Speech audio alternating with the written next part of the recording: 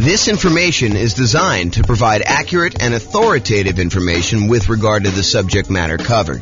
It is offered with the understanding that the presenters are not engaged in rendering legal, accounting, or other professional services. If legal advice or other expert advice is required, the services of a competent professional should be sought. Welcome to the Knoxville Real Estate Investing and Real Estate Financial Planning Podcast. Learn all about investing in real estate in Knoxville, Tennessee, with a combination of real estate financial planning and modeling with numbers specific to Knoxville.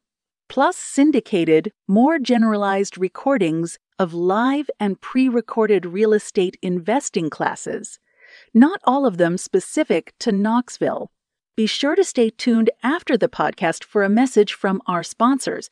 Well, good morning and welcome, everyone. This is James Orr, and I have what I could argue is the number one question I get from real estate investors that are just getting started. This is the class that I think most new real estate investors want to know about. The class is how to get the down payment when buying rental properties.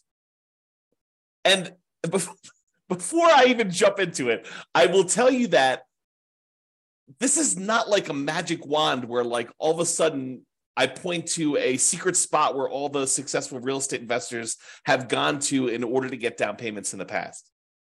It's not like, oh, it's always hidden under this one rock out in the yard. No, it's not that at all. Oh my goodness. There's definitely some, I don't know, typical, more common places to go to. But a lot of times for many real estate investors, it is working. It's getting a job and saving money. And sometimes that means getting a second job or a third job and really putting in the effort. I've got some more creative strategies as well, but that is probably the most common one. And so you'll see it. Okay. So I'm not just talking about down payment either. I think a lot of folks think, oh, it's all about the down payment. Well, it's largely about the down payment, but it also is the total cost to close. So your down payment plus your closing costs, if you're going to buy down the interest rate in the loan, you're doing that, plus all those extra fees you have for when you're buying a property. Like it's the whole thing. In addition to that, plus reserves, because you would be silly. You would be foolish to invest in real estate without having adequate reserves. You're asking for trouble. So it's really not just it's not just about down payment. It's about down payment plus the total cost to close plus reserves. Okay, so it's really those things. And I'll even throw in an additional one. Because our markets have gotten so crazy, interest rates are now pushing 7%. And it is really hard, even with my 88 strategies for improving cash flow. It's still pretty hard to do this, especially when you're putting very little down. If you're going to do some type of like nomad strategy or creative financing strategy or something where you're trying to get in really, really light, it is really difficult in a lot of markets, not every market, but a lot of markets to achieve positive cash flow. So I'll even throw an additional part to this. It's not just about down payment. It's not your total cost to close, which it is, but it's also your reserves. And in some cases, if you really wanted to be a prudent real estate investor, someone who is very likely to see it through the inevitable rough times that you're bound to face. I'm not being negative or pessimistic. It's just like, you got to plan for this. At some point walking down the street, your shoelace is going to come untied. That's just the nature of shoelaces.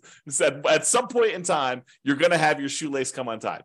May not be every time you walk, may not be every week, may not be every month, may not be every year. But at some point, you got to expect the unexpected to happen.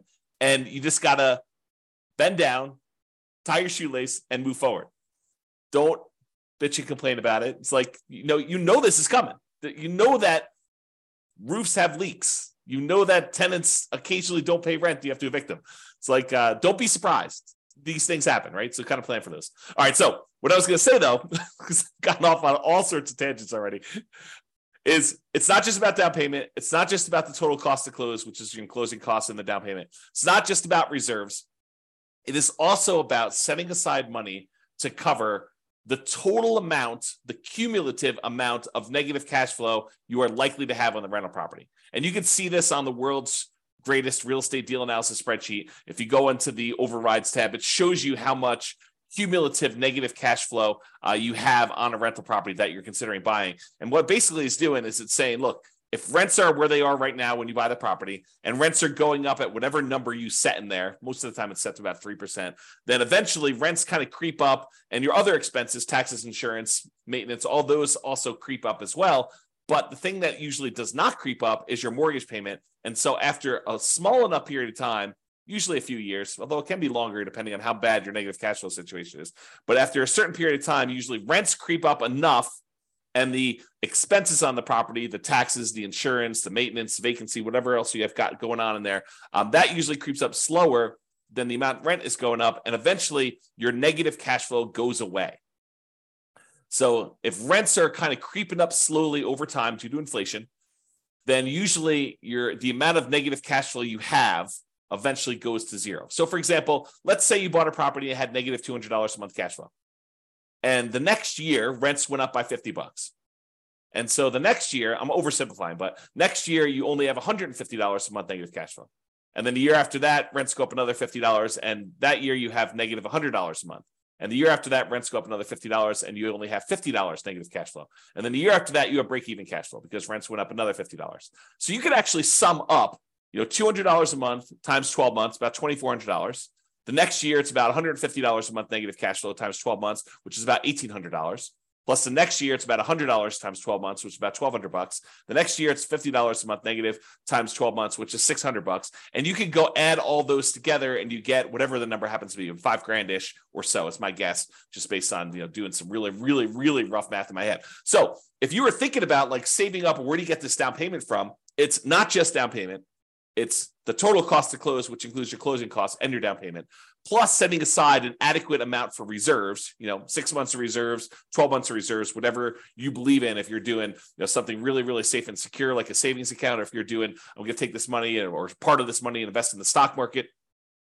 If you're doing 12 months of reserves, like we'll talk about reserves in detail in the reserve section, but really it's that total cost to close plus reserves. Now I'm also telling you, if you really want to be prudent and you do have negative cash flow on your property, might not be the worst idea in the world to also set aside that $5,000 in advance that you could use in order to take the negative cash flow that you have from.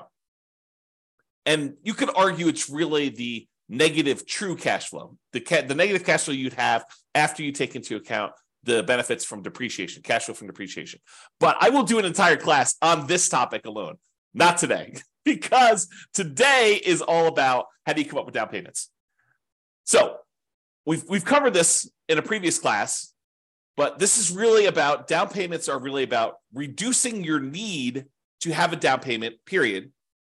And then also producing the down payment that you need in order to buy rental properties. So there are strategies, and we talked about this in the previous class a couple of days ago, and go watch the video on that, about how to go buy a property where you don't need a down payment at all the nothing down loan programs as an example, or maybe doing some creative financing stuff where you don't need as much down payment. So really there are strategies to reduce your need for down payment, which is not what we're covering today. We covered that previously. And then all the strategies for producing the down payment, which is what we plan on covering right now. And as a reminder, we've been focusing in on this down payment thing because that's the class topic, but you still need to have good credit. You still need to have good income. You still need to have low or no other debt to support the loans, with very few exceptions. So realize, while we're talking about strategies to reduce your down payment in the previous class and strategies to produce a down payment, those are really only part of the overall equation for you being able to get the loan. You need good credit, you need good income, you need low or no other debt in order to support the loans, with very few exceptions. The exceptions are things like creative financing and stuff. All right. So any simpleton, any fool could find a reason why, that strategy won't work for me. I'm going to go through a list. I don't know, it's probably about 10 different strategies for coming up with down payment. And you're like, that's silly. I can't do that. I don't live in a city where that's even possible, or I don't have the ability to do that, or I'm already working 60 hours a week, or, input whatever reason, your excuse for not doing the things that I'm going to suggest you're doing. Any fool, Any simpleton can come up with a reason why that will not work for you. But it is a sign of your intelligence.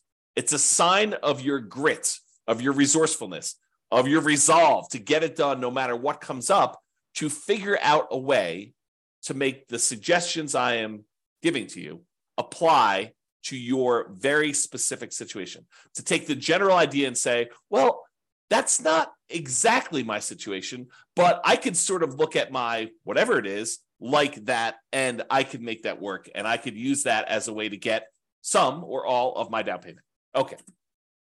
With that being said, here's the list. And this is the whole list, but I've got slides for the overwhelming majority of these. And in my opinion, these are in the order of the worst. Do not use this sort of strategy to the best, which is sort of like probably my favorite. And you could argue, this one's probably a little bit higher than this one in certain situations, or this one's a little higher than this one. But overall, I'm going to tell you the list of different ways to come up with down payments, the sources of down payments, and I'm going to give you my least favorite, the one that I probably hope and wish and pray that you do not use first. And then I'll go down the list and you can decide what you want to use from the list. Okay, so the first one is investment cards. And I use that in quotes because what I'm really talking about are credit cards. Now, I don't have a separate slide on this, and it is not something I would normally recommend, but I have personally used this strategy before, and I know a lot of other real estate investors have used this strategy, and it's probably a pretty risky strategy, but this is the basic idea. You could, in theory, and in practicality, but it's hard to do in practicality, you could use your credit card in order to go buy a property. If you have a big enough credit line, you could actually buy your property with the credit card, which is what I did, but I'm not suggesting you do that. You could, in a more creative way, use your credit card in order to come up with a down payment for a property. And I'll show you the kind of workaround for this, because it might be really, really hard for you to, write yourself a check from the credit card. Use your credit line and then deposit that in your bank account, let it season for however long the lender requires that you season that down payment money before you could actually use it to do it. But then your balance on your credit card is really high and the monthly payment on that credit card is really high. So you got to still be able to qualify for buying the property with this extra balance on there. So it's really difficult to do. But one way that you could do it without having to write yourself a check and do that is, if you think about it, you have your normal living expenses. And you could, not that I'm recommending you do this, but you could decide to put all of your living expenses, every time you go get gas or groceries or whatever it is, on the credit card and save the cash that you would otherwise be using to pay for those things. Keep that in the savings account that you plan to use for your down payment, and slowly over a month or 2 or 3 or 6, use your credit card to pay all of your personal expenses. And even as I say this, I'm cringing telling you this. But again, we're starting with the worst strategy, okay? But you could go ahead and put all of your personal expenses and all your bills and everything else on your credit card. Let your credit card balance sort of build up.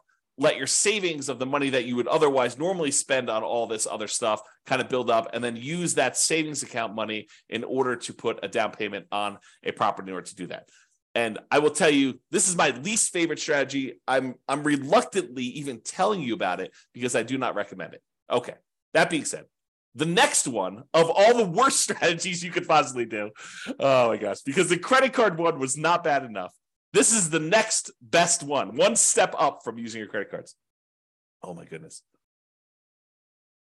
The next step up from using your credit cards is, if you have other rental properties and the tenants have given you security deposits, and in your state or your city, because there are probably laws for both, you are allowed to do this, because in some you are not allowed to do this. I'll give you an example here when we get to the slide. You could use the security deposits from your tenants to be able to go ahead and use that as a down payment to buy your next property. Again, not my favorite strategy. It is the second worst on the list, but in some really unusual cases, if you're short $1,000, $2,000, $10,000, and you have that sitting in a security deposit account, and the deal of a lifetime comes along, and you have other reserves that are much more painful for you to get at. There's a whole bunch of like caveats I'm adding to this, right? I'm trying to paint a situation where I could sort of in my mind justify doing this. I personally have never done this, but you could go ahead and justify. I've done the credit card one, but I've not done the security deposit one. But you could justify taking some security deposits and utilizing that as down payments. We'll talk about that as a strategy. The next worst one, like slightly less worse than the security deposits and better than investment credit cards, is maintenance reserves. So as you own a bunch of rental properties, you should be setting aside money for maintenance on the properties. You know it's coming. We talked about this at the beginning. I mean, you know roofs are going to go bad. You know that you're going to need a plumber at some point. You know that you're going to need to replace flooring. You know you're going to need to upgrade a kitchen at some point in time. You know the HVAC system's going to go, the AC unit, the furnace. You know all those things are the water heater. All those things are going to go out at some point. And so you should be, like we do in deal analysis, you should be setting aside money each month to plan for those maintenance reserves. And sometimes you get lucky where you'll have a tenant that's lived in a property for 10 years and knock on wood, nothing breaks. And so you have this account balance that is growing for a property that you own. Maybe even more than one property, 5, 10, 15 properties, 20 properties. And that maintenance reserve account starts looking really attractive because you've got $5,000, $10,000, $15,000, $50,000, $100,000 sitting in this maintenance reserve account for the maintenance on all of your different properties. And you may be very tempted at some point in time to go tap into that maintenance reserve and use that for down payments. I mean, you're taking a risk because you're deciding to use that maintenance money when the roof could be due. But if you have a bunch of reserves and you have a bunch of maintenance reserves and you have access to money elsewhere, if really things got rough, you've got your separate IRA or 401k, or you've got $200,000 on your credit line, which I'm not recommending you do this, but if you have like access to reserves and maybe mom or dad said, hey, listen, if you ever need money, I've got about $500,000 if that's purely liquid, that if you needed help, we could step in and assist you, because we are very pro you doing this real estate thing. But if you want to do it on your own, do it on your own. But realize that we're here with a backstop of $500,000. Not everyone's got that, right? So you have a backstop in case the maintenance comes up once you've tapped your maintenance reserves to use as down payment. Again, this is like the low end of the list, not what I would recommend. Okay. The next one up on my list, which is a little bit more reasonable, is property equity. Tapping existing properties that you have, use equity in order to buy properties. And, people are like, why is that so low on your list? I mean, it's right above maintenance reserves. Yeah, because you got to make sure that the equity you're tapping into can support the thing you're doing. So you're almost like borrowing money and paying an interest rate on it in order to then go use that money to do something else. And some people are like, well, I mean, that's what real estate's all about. Maybe. Yeah, I'm not so sure, but we can definitely debate that another day. So I'll go into using property equity to do that. The next one is depreciation. The government gives you a tax benefit of owning a rental property. And so I think you could use the depreciation benefit, the money you're getting from depreciating your other properties, to invest in down payments in future properties. And we'll talk a little bit about that. The next one on the list, and they're getting progressively better, right? You'll notice me hedging myself less as I tell you about these because they seem legit as opposed to let me go buy a house and put it on my credit card. It seems a little bit crazy, right? Okay. The next one is retirement account. So if you have access to money in your retirement account, maybe you go and use that money. The next one on the list is family members. We'll talk a little bit about legacy nomad, but accessing money from family members might be a good source of money for investing. Sell stuff you don't want or need. Seems pretty straightforward. Some of these are like master of the obvious, right? Like the ones that I would not normally recommend, those are like the creative ones. I'm like, there's a reason why this is a little bit creative and you may not have heard it before because we don't usually recommend doing this, But the stuff that's like very like plain vanilla, mainstream, you've heard these before, master of the obvious sort of stuff. Those are the ones that you've heard before because they're the ones that get recommended you know about. And then, as if master of the obvious wasn't a good enough kind of thing for sell stuff you don't need or want, saving money. That's the next one on the list. From a regular job, part-time job, extra job, or business to fund your retirement or build your fortune, which we'll talk about in detail. And I might have some interesting new math to relay to you about that.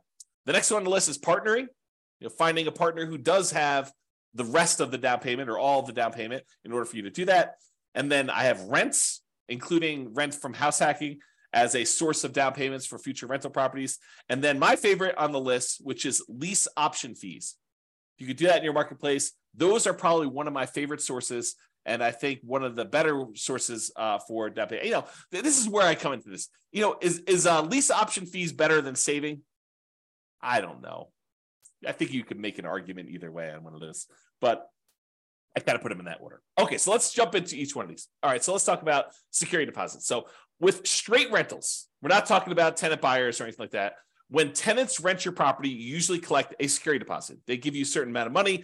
In most markets, in normal times, we would set that money aside and hold it for them, that if they turn the property in worse condition or they don't pay their rent or something like that, we could then use that security deposit to make ourselves whole for the things that they were unable to fix. Or, kind of like if they ditch out on us, they disappear, then we will have some money to kind of to be secure, to be made whole for doing that. Okay. These are not tenant buyer option fees. We'll talk about using lease options later.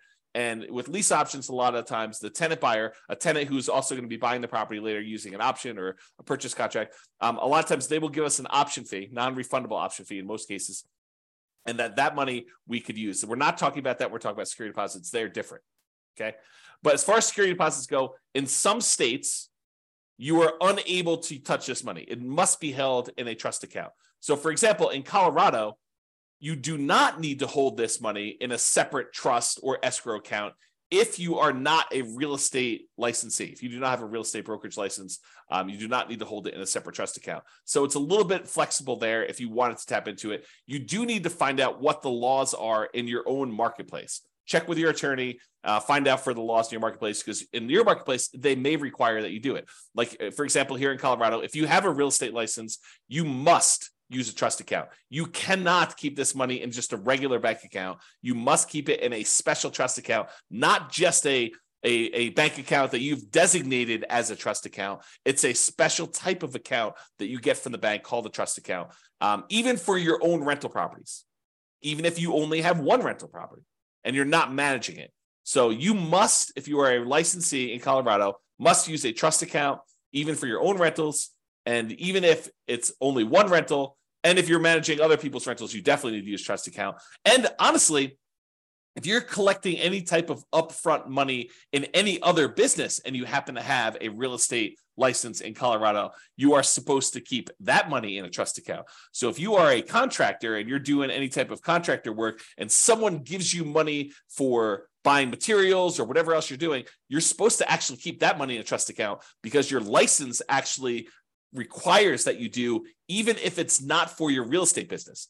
And this may be brand new information to some people out there who are doing fix and flips or contractor work on the side, or, they kind of got that and they happen to get their real estate license so that they can get, the real estate commissions or do deals a little bit cheaper or whatever, or access to the MLS so they can go look at properties. If you happen to have a real estate license, you're supposed to keep all that in there.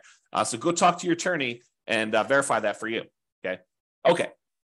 So you could use these security deposits that the tenant gives you temporarily for down payments. In theory, if you think about this,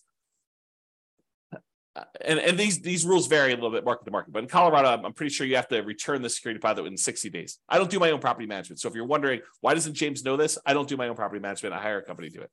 But my understanding is that you need to return the security deposit within 60 days. So if you think about it, the tenant gives you 60 days notice, 60 days before their lease expires, that they're not planning on renewing their lease. So you start marketing the property 60 days before their lease expires.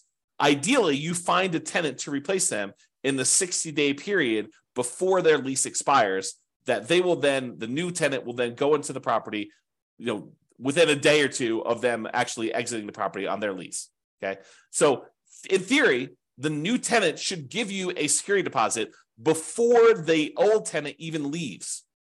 So if you think about it, in most cases, you won't ever be without a security deposit, right? Because the new tenant is giving you a security deposit before the old tenant even leaves. And then when the old tenant leaves, you have 60 days to give them their security deposit back minus whatever expenses that they had on the property that was damages on the property or things like that.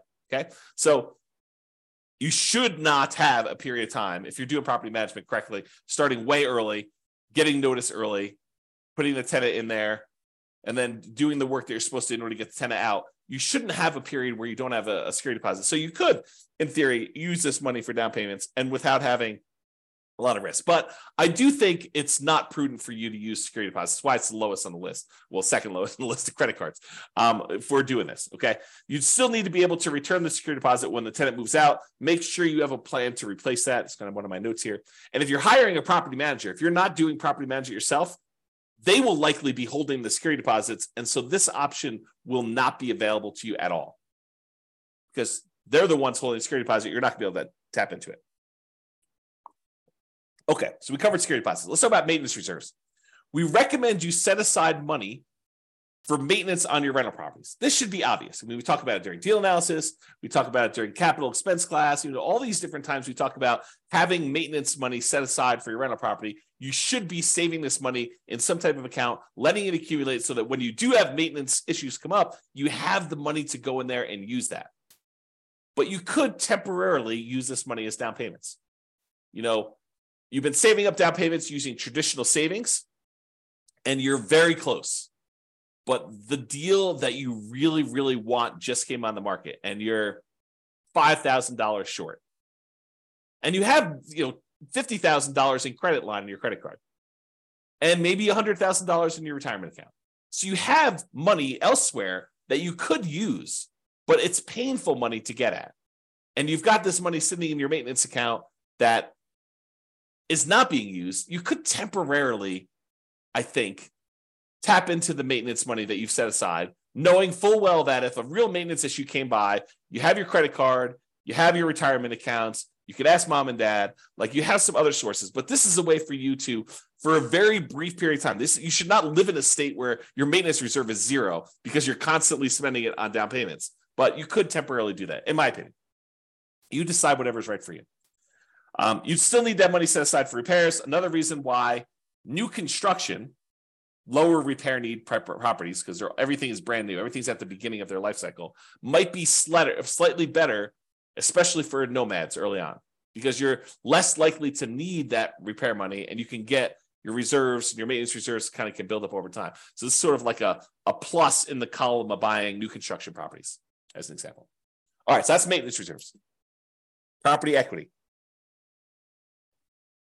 Oh, I just made a mess.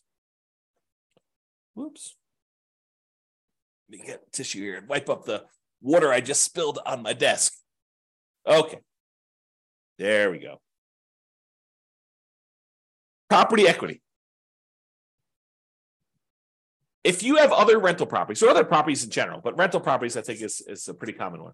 If you have other properties and you have equity in those properties, you could do a cash out refinance to pull money out to then use for down payments on future properties. And the general rule is, and these can change, so check with your lender. Don't say, James told me it's 20%, so I want the 20% deal James told me about. No, your lender sets the rules. These rules can change over time. Okay, so the general rule is you need to have more than 20% equity for owner-occupant properties, for properties that you're living in order to be able to do a cash-out refinance. So if you don't have at least 26%, probably like 1% for some closing costs, the fee for doing the cash out refi, and 5% to basically pull out, you may not want to even bother. Are you going to do a cash out refinance for 1% of the property? Probably not. You're going to do a cash out refinance for 2%.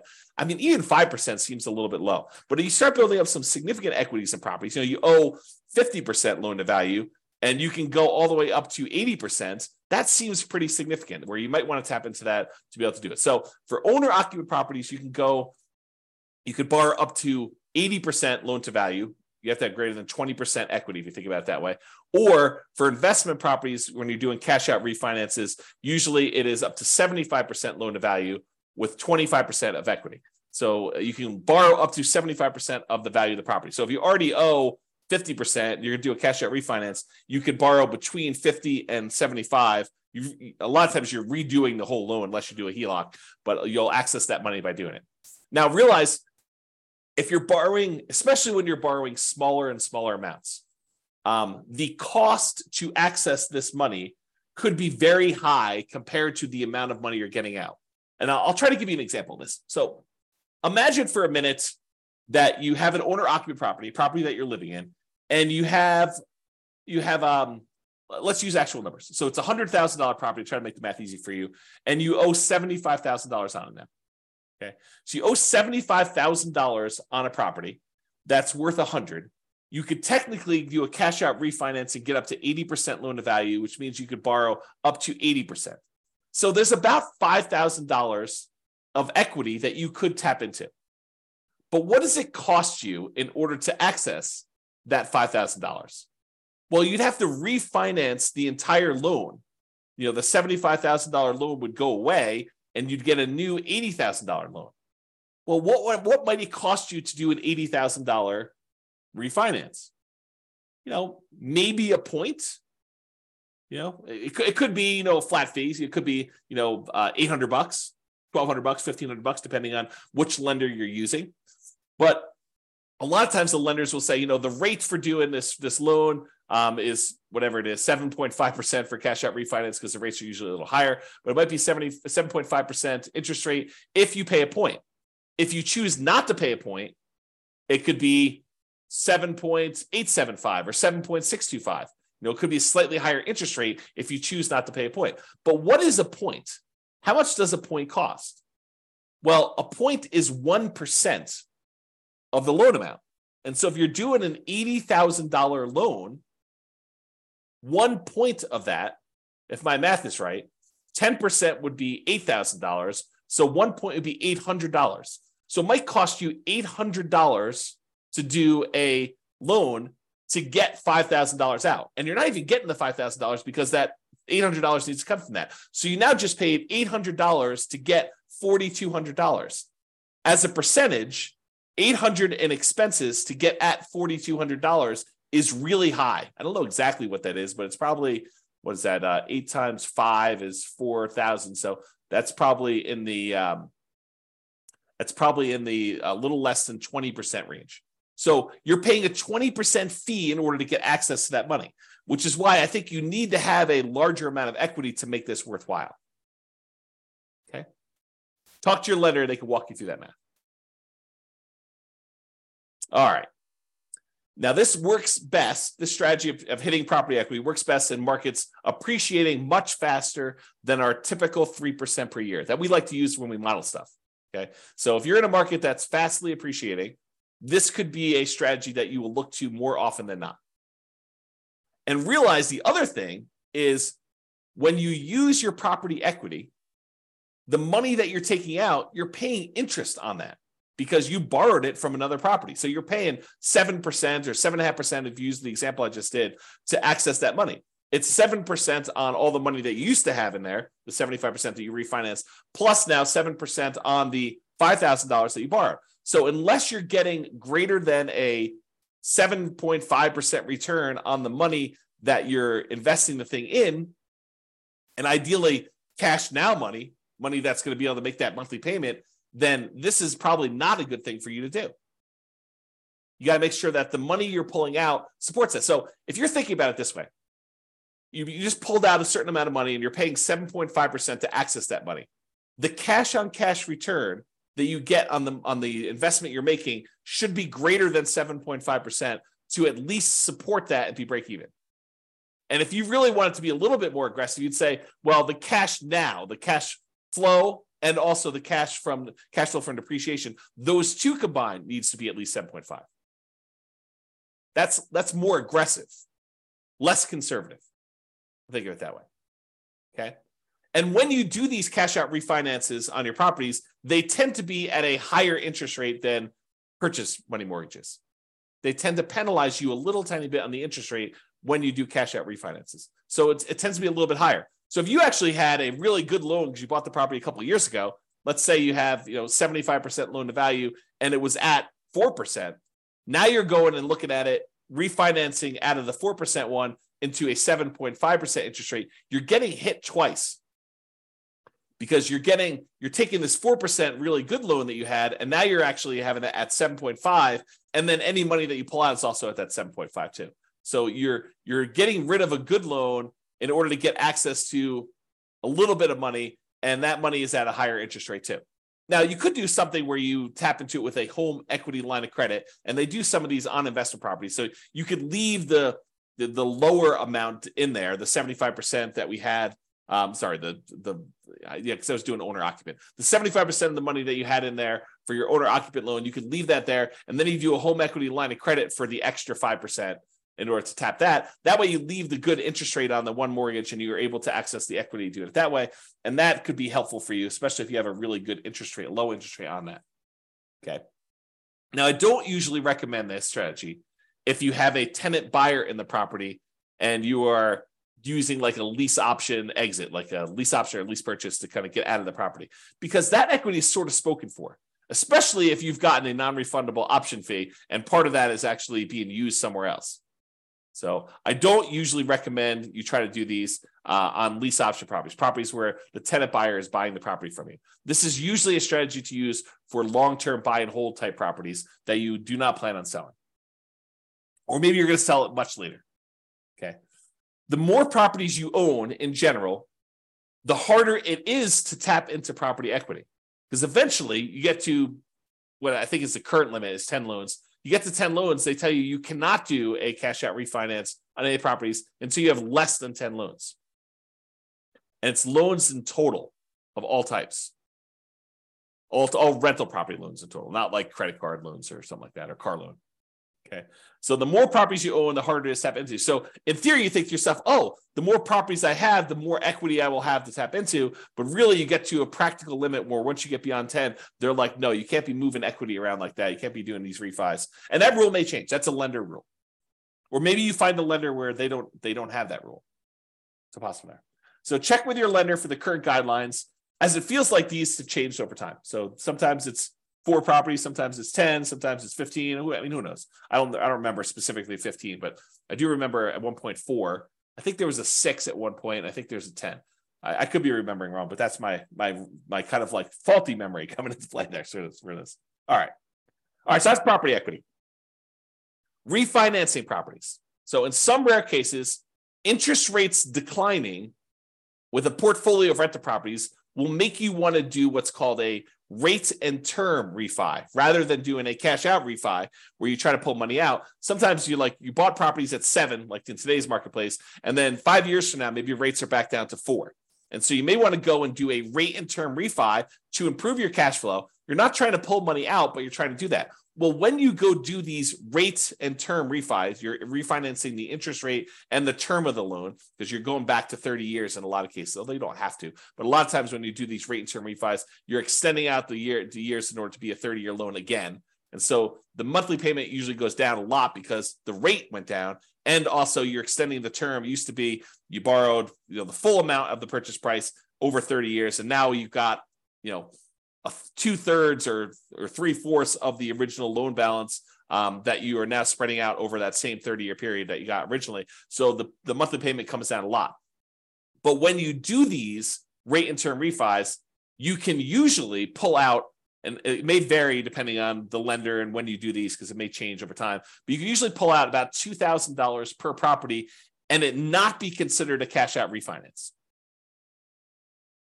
So usually, if you pull money out of a property, it's considered cash out refinance. You get hit with that penalty to the interest rate, and you're limited by that loan to value number there. But if you go in there and you say, look, I want to do a rate and term refi, and they allow you to be not perfect. They allow you to say, well, I'm going to refi, and you can go $2,000 over the amount that you owed previously. So you could you could actually receive $2,000 at closing a rate and term refi, and it not be considered a cash out refinance. So if you've got 10 properties and you're refining all of them at the same time, then you might be able to go pull out, $20,000, which could help get you partially of the way there for down payment. All right. Again, this is an uncommon situation, but I want you to be aware, especially since we're in a high interest rate environment now, and many years from now, not 6 months from now, probably, but 5 years from now, we may see interest rates decline back to be 4%. Who knows? I mean, they could go up higher from here. No one really knows. But if they do come down, remember, James told me that when I do this rate and term refi, I should talk to my lender about pulling a little bit of cash out, not a cash out refinance, but a rate and term refi where I have a little bit of money coming back to me at closing. All right, that's refinancing rental properties. All right, let's talk about borrowing money for down payments. It could be tricky to get a lender to go along with this if it's a loan, as compared to a gift, okay? But you could go and you could borrow money for a down payment from some source, okay? Making the house pay enough to cover the payment on the borrowed money. So we talked about this when I told you, you got to make sure that the money that you're using, the money that you borrowed to invest in something else, make sure that pays enough so that you can pay the debt on the old property. And when you do your deal analysis, it's going to say you've got a, whatever it is, 5% cash on cash return. Realize if you borrowed that money from somewhere, that you may not really have a 5% cash on cash return. If you look at your overall picture, you may have just got a 0% net return because the money that you're getting a return on now needs to go and pay the other property's extra payment that you've increased. So just realize that. So in some ways, you could structure deals where you have interest accruing. So for example, you go to an individual who wants to loan you money and you tell them, oh, look, I'll pay you whatever it is, 7% return on your money to borrow this money from you. However, I want the interest to accrue and I will pay you in full, plus all the interest that is due, plus compounding interest. I will pay that to you in full in 5 years.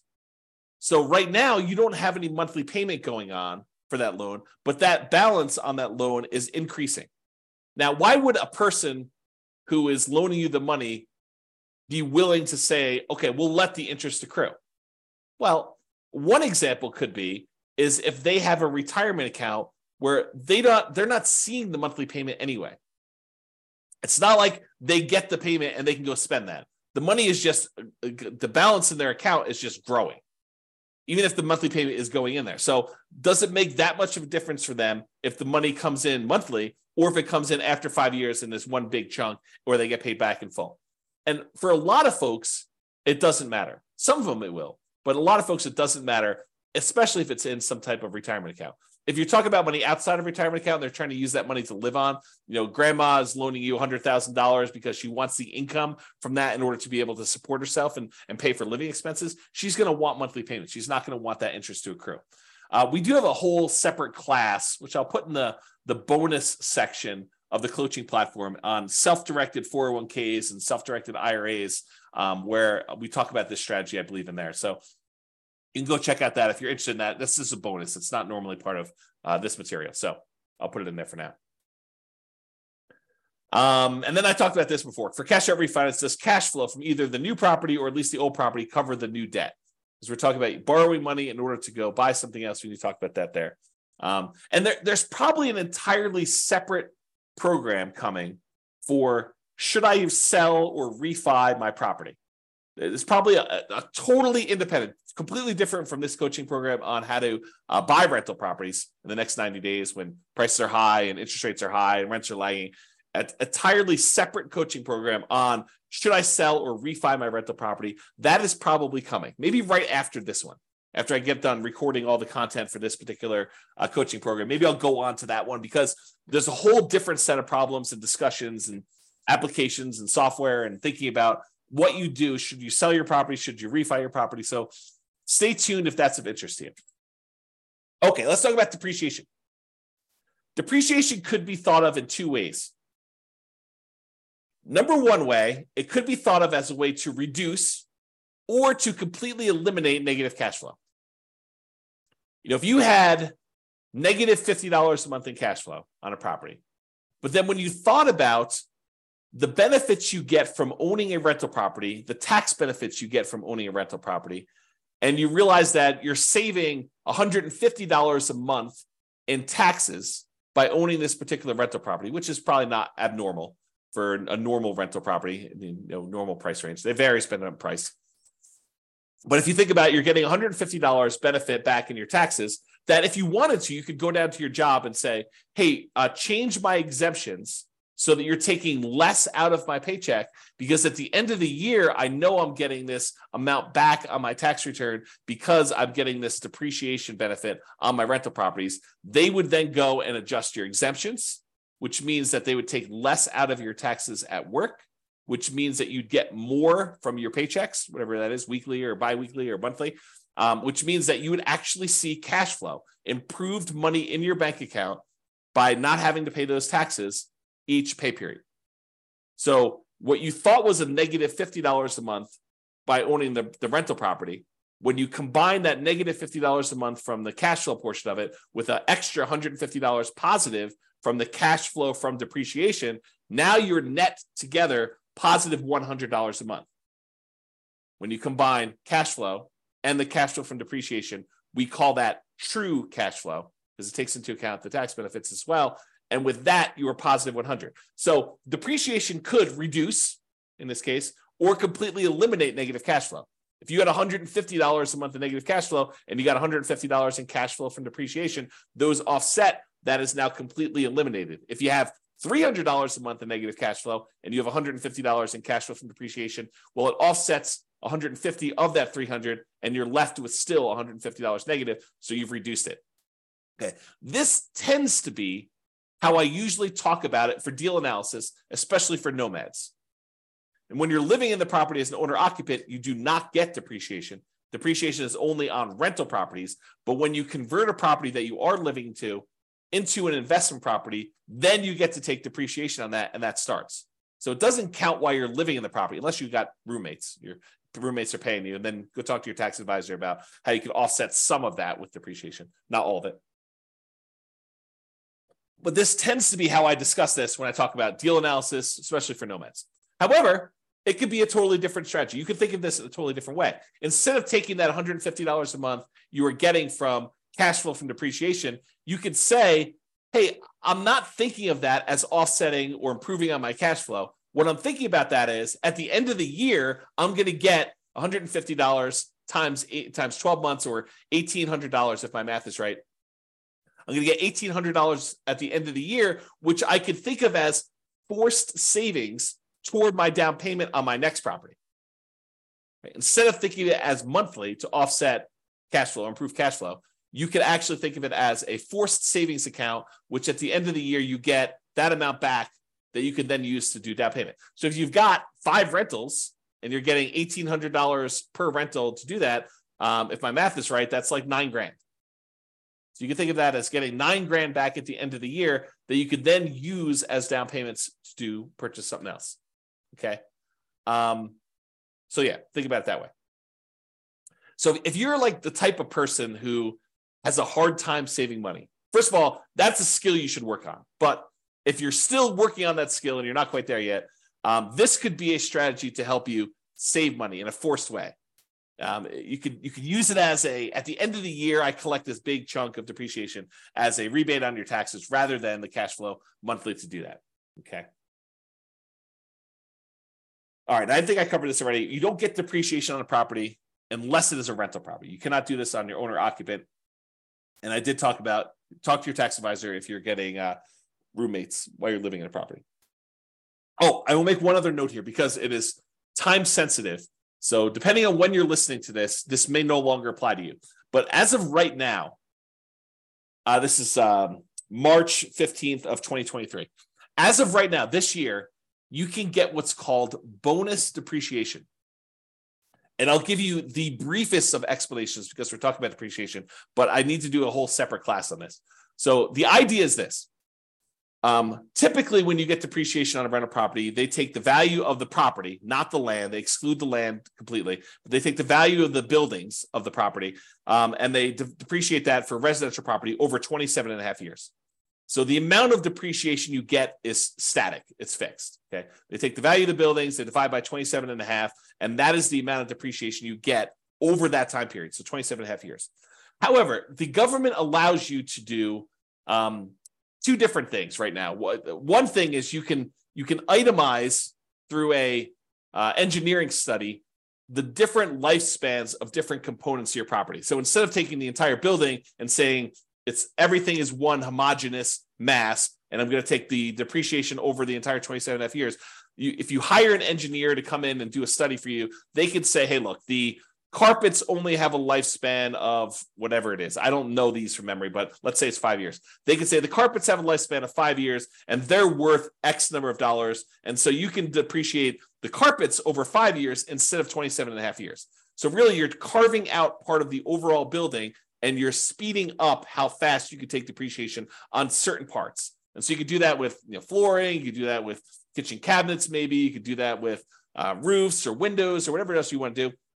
The engineering study is what goes and does this, and I'm not an expert on that part, but they can go ahead and take all those things and they can speed up how fast you can collect that depreciation in such a way that what used to be over 27 and a half years, you'd take $150 a month for the entire period. Now you might be able to take $600 a month for the first 5 years, and then $400 a month for the next 5 years after that. And then after that, it might go down below the 150, but then it's only $75 a month for the next, whatever that is. I can't do the math in my head, 17 and a half years, whatever it is. Okay. So what you do is you don't change how much depreciation you get. You change when you can take it. You kind of move it up, you compress time, and you get a little bit there. So that's the idea of getting an engineering study and doing kind of like this, I'm forgetting the term for it, but it's this accelerated depreciation. Maybe that's what it is. It's accelerated depreciation.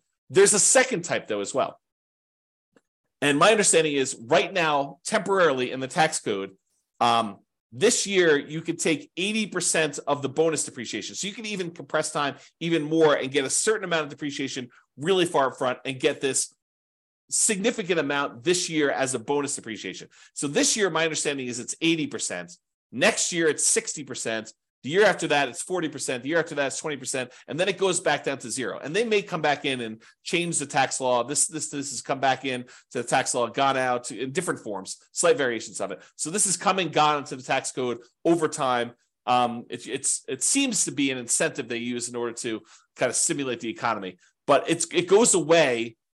This is 80% in 2023, 60% in 2024, 40% in 2025, 20% in 2026, and then zero in 2027. I think that's the math. You can go check with your tax advisor to understand this, but you can get this bonus depreciation and get a lot more depreciation benefit in year one as a bonus than it is over that period of time. That's my understanding. Again, as a layman, I'm not a tax professional. This is not what I do for a living, but that's my understanding of how the bonus depreciation works.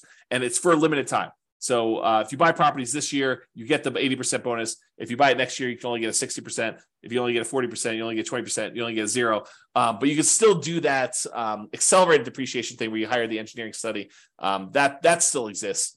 That's not going away, as far as I know. So anyway, that's the kind of brief talk on depreciation. Go seek out more information if that's something that's interesting to you. Talk to your tax advisor. All right, retirement accounts. So your retirement accounts and other people's retirement accounts as partners could be a source of down payments for you. You could use some of the money from your retirement account to fund your retirement, basically buy rental properties. You could change asset classes from investing in stocks or bonds or CDs to real estate. Many cases, you will need to change your retirement account from a traditional brokerage-held retirement account to a self-directed retirement account in order to be able to use your own, or if someone else is using their money, they would need to have probably a self-directed IRA or self-directed 401k or some other type of account like that in order to be able to invest in your deals, to be able to make a loan to you in order for you to invest that way. Okay. So in some cases, it may even be worthwhile for you to pay the penalty to access the retirement accounts. Imagine you have just a ridiculously amazing investment property that you really need extra money in order to tap into. And the penalty for accessing your retirement accounts is 10%. So you'd have to overcome the hurdle of paying the 10% penalty plus whatever makes sense for you to get on the deal itself in order to do that. But in some cases, the real estate deals can be so good that it might be worthwhile doing that. Okay. All right, family members. And I have a little note in here about legacy nomad, but going to family members might be a source of down payments for some people. Not everyone has family that is willing to do this, but a lot of people do. If you share your nomad vision or whatever investing strategy vision you have with your family, your parents, your grandparents, your kids in some cases, this is especially interesting if it's already known that your kids are going to have to support you in retirement. This may be a way for them to reduce the need for that support by helping you with a down payment to do the strategy. So imagine for a minute that you finally learned about this idea of doing this nomad strategy where you buy a property with little down payment, you move in there, you live there for a year, then at the end of the year, you convert that property to a rental and you repeat this process until you acquire enough rentals where you're able to do this. Well, if your kids know that they're going to need to support you in retirement anyway, and you come to them and say, look, I have $10,000 in savings. I'm going to need $25,000 total in order to be able to buy this particular property, to move in, live there for a year, and then I plan on converting it to a rental property. And you explain to your kids, look, if you gift me $15,000 today, maybe even put them on title, talk to your attorney about whether this makes sense to put them on title or not, but you're going to go move into this property. You're going to live there for a year. You're then going to convert it to a rental. You're going to use the income that you produce from that rental property to help support you in retirement. And then when you pass on, they will inherit this rental property. They may say, that sounds like a pretty good deal. Here's $15,000 today, and hopefully I won't have to support you as much in the future. That's the thought process. Okay. So if you're going to go and ask your family for this stuff, I'm going to read you a quote, which I think would make a difference in how you approach them and how you think about this. So here's the quote from William Hutchison Murray. Until one is committed, there is hesitancy, the chance to draw back, always ineffectiveness.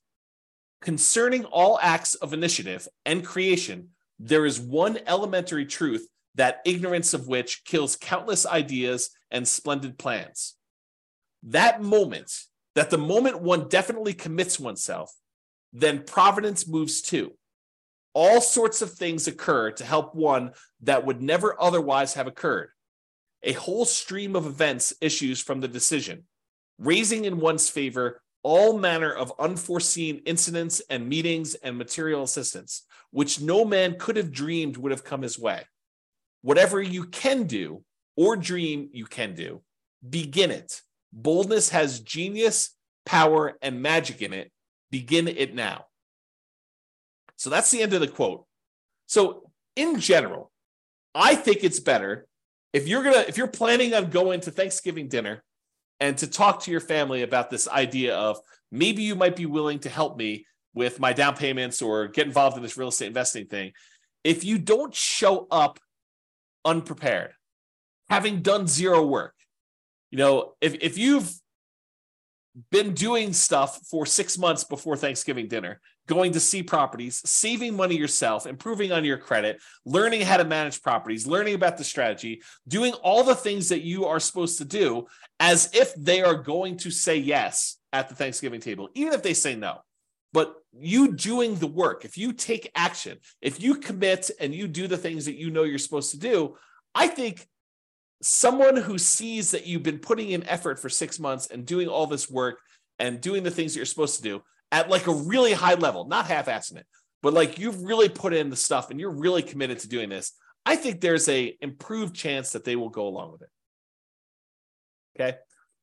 In general, it's better for you to contribute part of the down payment and ask for help making up the difference than it is for you to ask for the whole thing. In other words, don't ask your family for 100% of the down payment. You should be saving and saying, look, my savings rate right now, I've increased it. It's now at $200 a month or $2,000 a month or whatever makes sense for you. And so it'll take me this number of months. But if you're willing to help, we can speed this thing up and I can get going right away. Speed is going to help us have improved results. Whatever you need to do. Show them you're committed. Share with them what you have done and ask them if they'd be willing to help you make up the difference if you need some help. Demonstrate the part-time job, the education, the research, the effort, all the things that you're doing in order to get yourself there. And you are planning on doing this whether they help or not. Then see if they help. That's a better approach, in my opinion. All right. Continuing on with our list. Sell stuff. Use a garage sale, a yard sale, Facebook Marketplace, Craigslist.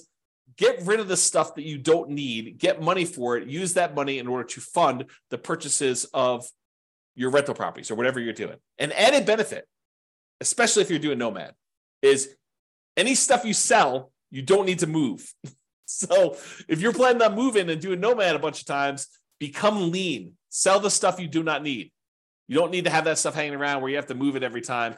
Go read some books on minimalism or essentialism or whatever the topic is that allows you to sell your stuff and kind of have a light spirit. Okay. All right. Working part-time in your fortune. So there's a great quote from Jim Rohn, and there's a great video about this, but he talks about this. And here's the quote from him. I'm working full-time on my job and part-time on my fortune because profits lead to fortune. And so Jim talks about this idea of, he works his job during the day, and then in the after hours, he works part-time on building his fortune, building his business. So you could work your regular job, support yourself, take as much of that job income as you can to kind of go towards savings. But let's say you live off of all of the job income, but then get a part-time job that allows you to work on your fortune, where you're trying to buy back your time so that you do not have to work at your job for as long. You're using this in order to invest in your financial independence. So for your first, let's say you're in a marketplace where it's a $500,000 purchase price for a home. So for your first $500,000 home, you'd need about $25,000, really rough math, with a 5% down payment. That's about what you need in order to buy that rental property.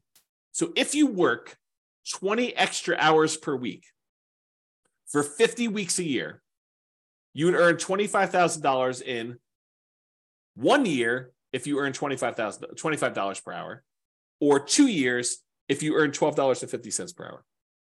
So you could go get a job on selling stuff on eBay or selling stuff on Amazon, like Fulfillment by Amazon FBA business, or driving for Uber, driving for Lyft, fast food delivery, or some type of Grubhub or Uber Eats or whatever the equivalent is these days, or work at a fast food restaurant, or work at Walmart, or work at any of these other types of places. I think it is relatively easy to find a $12.50 per hour job. Heck, I think my burrito place is hiring at $16 an hour now. Like the burrito, the Qdoba burrito place that I eat at lunch at, I'm pretty sure they're hired at $16 an hour locally for me. So $12.50 should be a relatively low bar. And with some tips, if you're willing to do like fast food or drive and do like Uber Eats or something like that, I bet you can get pretty close to $25 an hour. So if you're willing to work 20 extra hours a week towards your fortune, imagine driving for Uber Eats. You listen to real estate investing podcast episodes where you're doing this. So you're learning and you're working and these extra hours, and you're putting in the extra time in order to provide better for your family and for yourself, and to become financially independent early and not have to work your job that maybe you love or maybe you hate for quite as long. If you work this 20 hours a week for 50 weeks a year to earn $25,000 in 1 year, you might be able to do it if you're earning $25 an hour. In 2 years, if you're earning $12.50 an hour. So it doesn't seem unreasonable. Or instead of doing 5% down, if you do 3% down, you'd only need $15,000 for your first home. If you work 20 hours a week at $15 an hour, you need to work 50 weeks to jumpstart your fortune. Okay, so about a year to do that if you're doing 3% down. Or maybe you're willing to go buy your first property as a nomad or house hacker in a rural area around where you live, and you just convert this extra labor to commute time. Maybe you need to commute a little bit longer, but you're willing to do that so you can get a nothing down USDA loan, as an example. Different strategies. Once you have your first house, you could use that house to fund future down payments, or you could continue to work part-time building your fortune. So you don't even need to do this for the entire time. If you do, it's great. I mean, it helps you get there.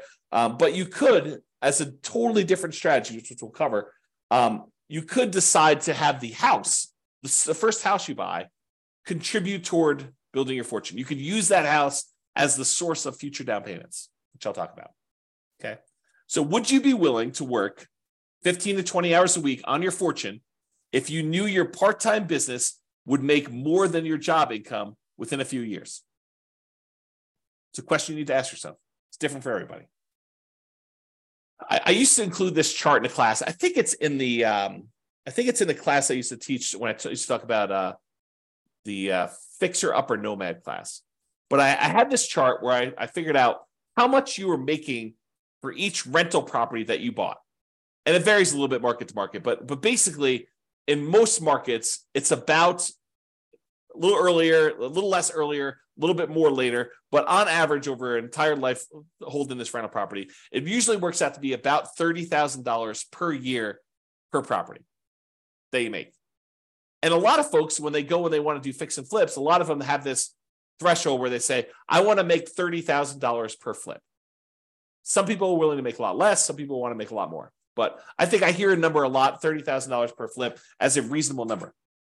So if you think about this, if you do a fix and flip and you're making $30,000, that's like trading dollars for hours. You're doing labor in order to make that $30,000. Where you go buy a rental property, you make $30,000 per year per rental you own. Just by owning the rental property, from appreciation and debt pay down and cash flow and the cash flow from depreciation, the overall return you're making is in excess of $30,000 over the life of that loan, life of that property. Okay, so if you think about that, you'd rather own 5, 10 rental properties where you're each making $30,000 a year than to have to do the labor of fixing and flipping every single year in order to earn each one $30,000. Okay. So another note on this working part-time on your fortune, and that is house hacking is mathematically like a side hustle or a second job.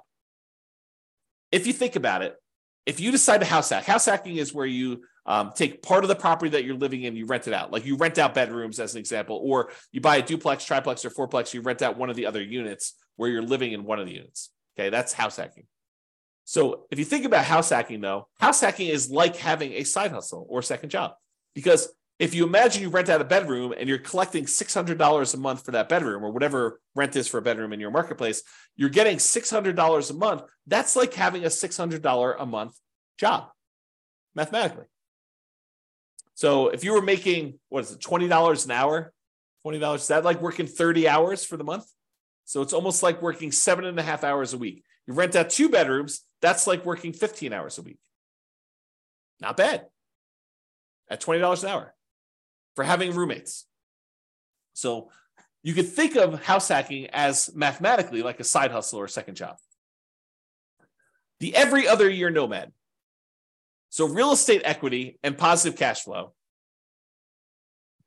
on a nomad strategy property can be pretty significant. You know, from working a part-time job at $15 per hour for 20 hours a week, it could be the same as if you did that. So if you think about the amount of money you'd make from doing nomad, it's almost like you got $15 per hour working 20 hours a week for doing a property.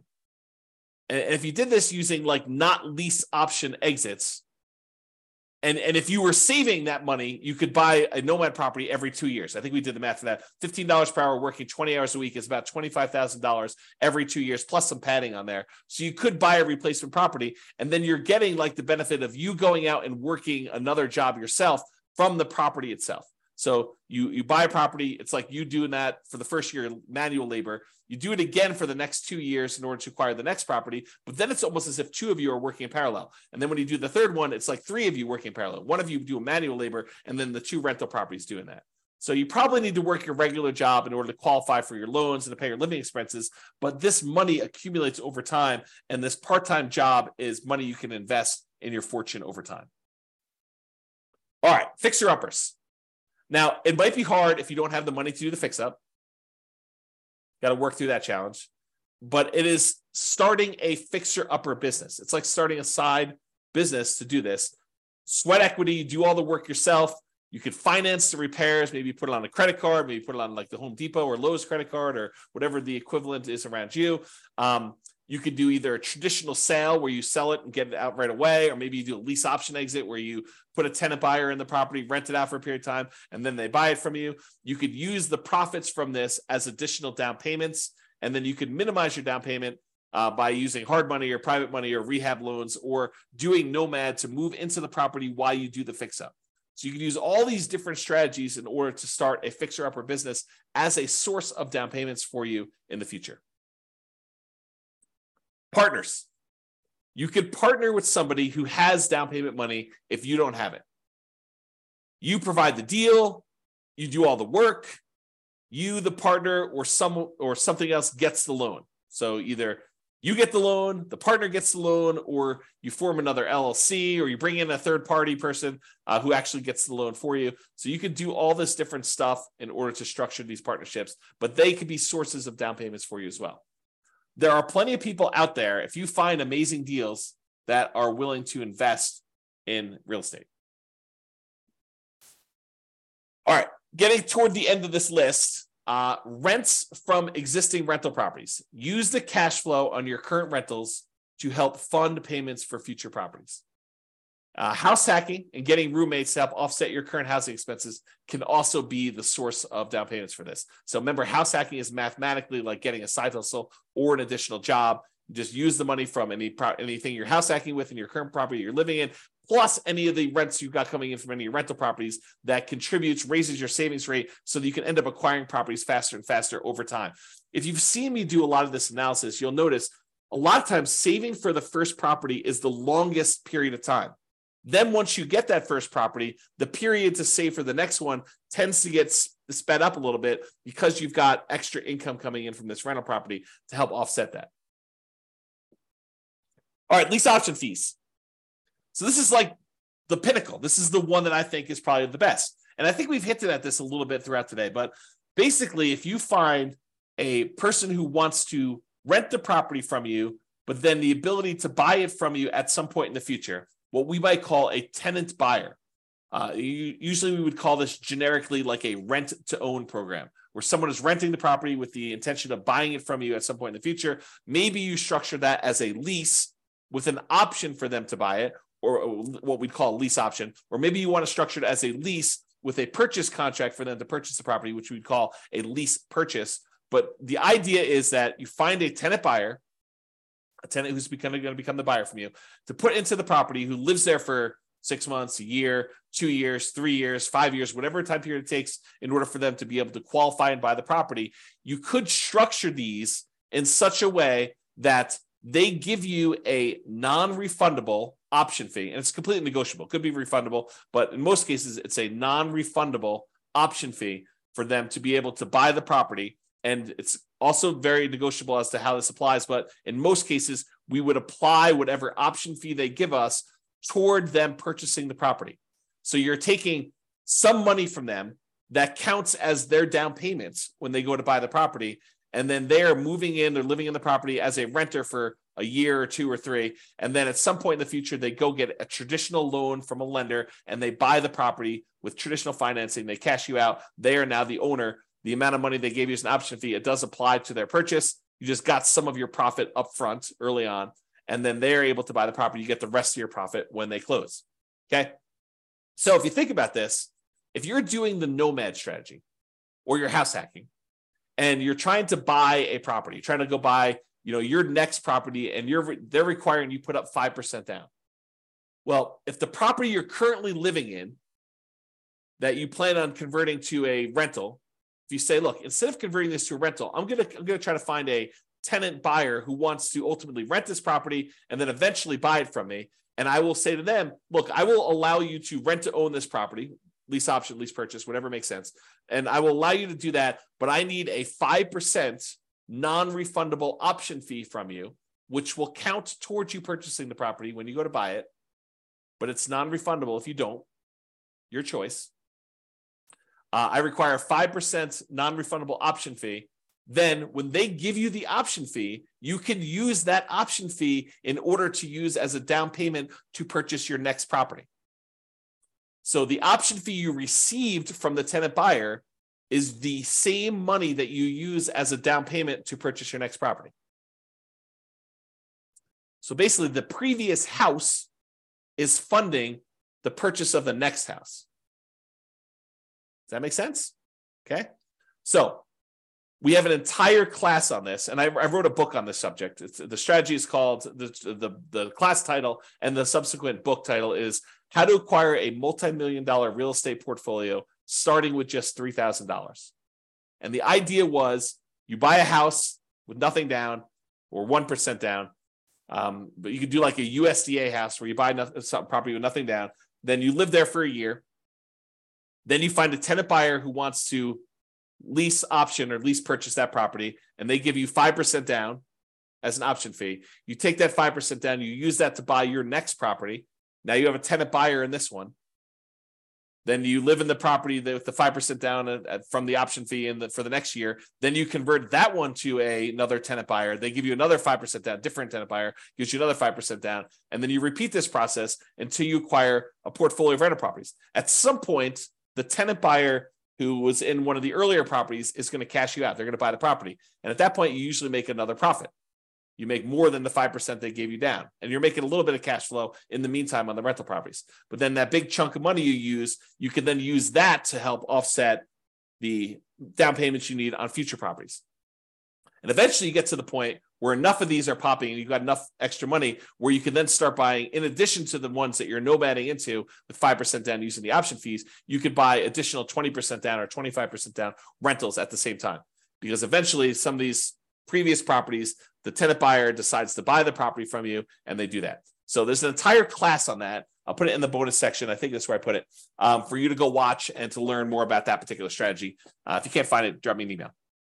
Okay. But that's the basic idea is you use lease option fees in order to source the down payments. Now you say to me, James, I can't get a tenant buyer to give me 5% down. Okay. So maybe you need to save up 1% and get 4% from them. Well, I can't get them to give me any more than 3%. Okay. You need to do the work to save up the 2% and then get the tenant buyer when they can give you 3% and that'll supplement it. So you can't get the full 5%, then work around it. Do something else to provide part of the down payment yourself. In some cases, you're going to get more than you need. You're going to get 6%, 7%. It depends. Or hold out until you get 5%. If they're like if the person who comes to you says, look, I only have $5,000. Okay, you're not qualified to buy this house. You don't have to. The first person that comes along does not need to be the one that you do this with. You might need to market your property for a month or 2 months or 3 months or 6 months or whatever long it takes in order to find someone who has the amount of money that you can use in order to buy the next property. Okay, so just realize that might work that way, which leads me to my next thing, which is my second to last slide. You may need to combine several strategies. You decide to do a 15% down non-owner occupant loan, an investment type loan. Maybe you're able to find a tenant buyer with 5% down.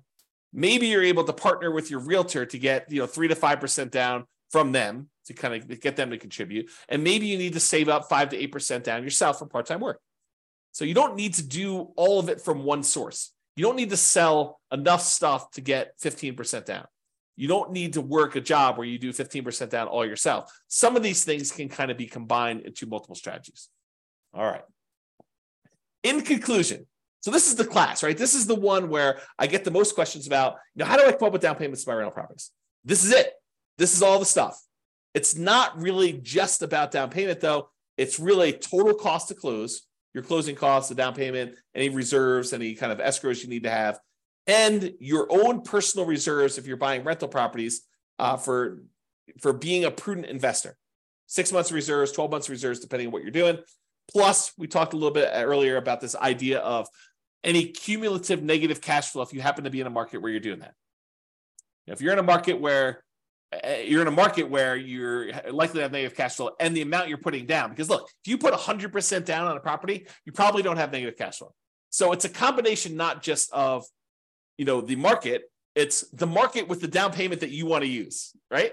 It's not just, hey, I got negative cash flow because I live in insert city here that has negative cash flow. It's I've got negative cash flow because I'm in a city that has really kind of extreme price to rent ratios. And I only want to put down 3%, or I only want to put down 5%, or I only want to put down 20%, or I only want to put down 25%. If I put down 50%, or I put down 70%, and I only got a 30% load, this thing would cash flow. So part of it is your choice in down payment. Okay. So just something to think about there. And any fool can say that these ideas don't apply to them. Really, it's a sign of your intelligence, your resilience, your resolve, your grit, your tenacity, your ability to work through and be creative and solve problems to figure out how they apply to you, how you can use these strategies. Okay. You don't get any, like, you come to me and say, these don't apply to me. You have any other ideas? No. I mean, I might have other ideas, but no, I don't have any other ideas. You tell me, look, I could sort of twist this one and make this one work and do this. I may be like, hey, by the way, you could also do this little twist to that too. Part of it is you being creative and applying it to you. For down payments in general, we've discussed in a previous class, it's about reducing the need for down payment in some cases. And as we discussed in this class in detail, it's about producing the down payment you need. Utilize a strategy or strategies that make sense for you and your particular goals. And that is all I got. So hope you enjoyed that class. This has been James Orr. Bye-bye for now. With home prices up, mortgage interest rates up, and rents up, but not quite enough to counteract the higher prices and interest rates, cash flow on rental properties in Knoxville is harder than ever.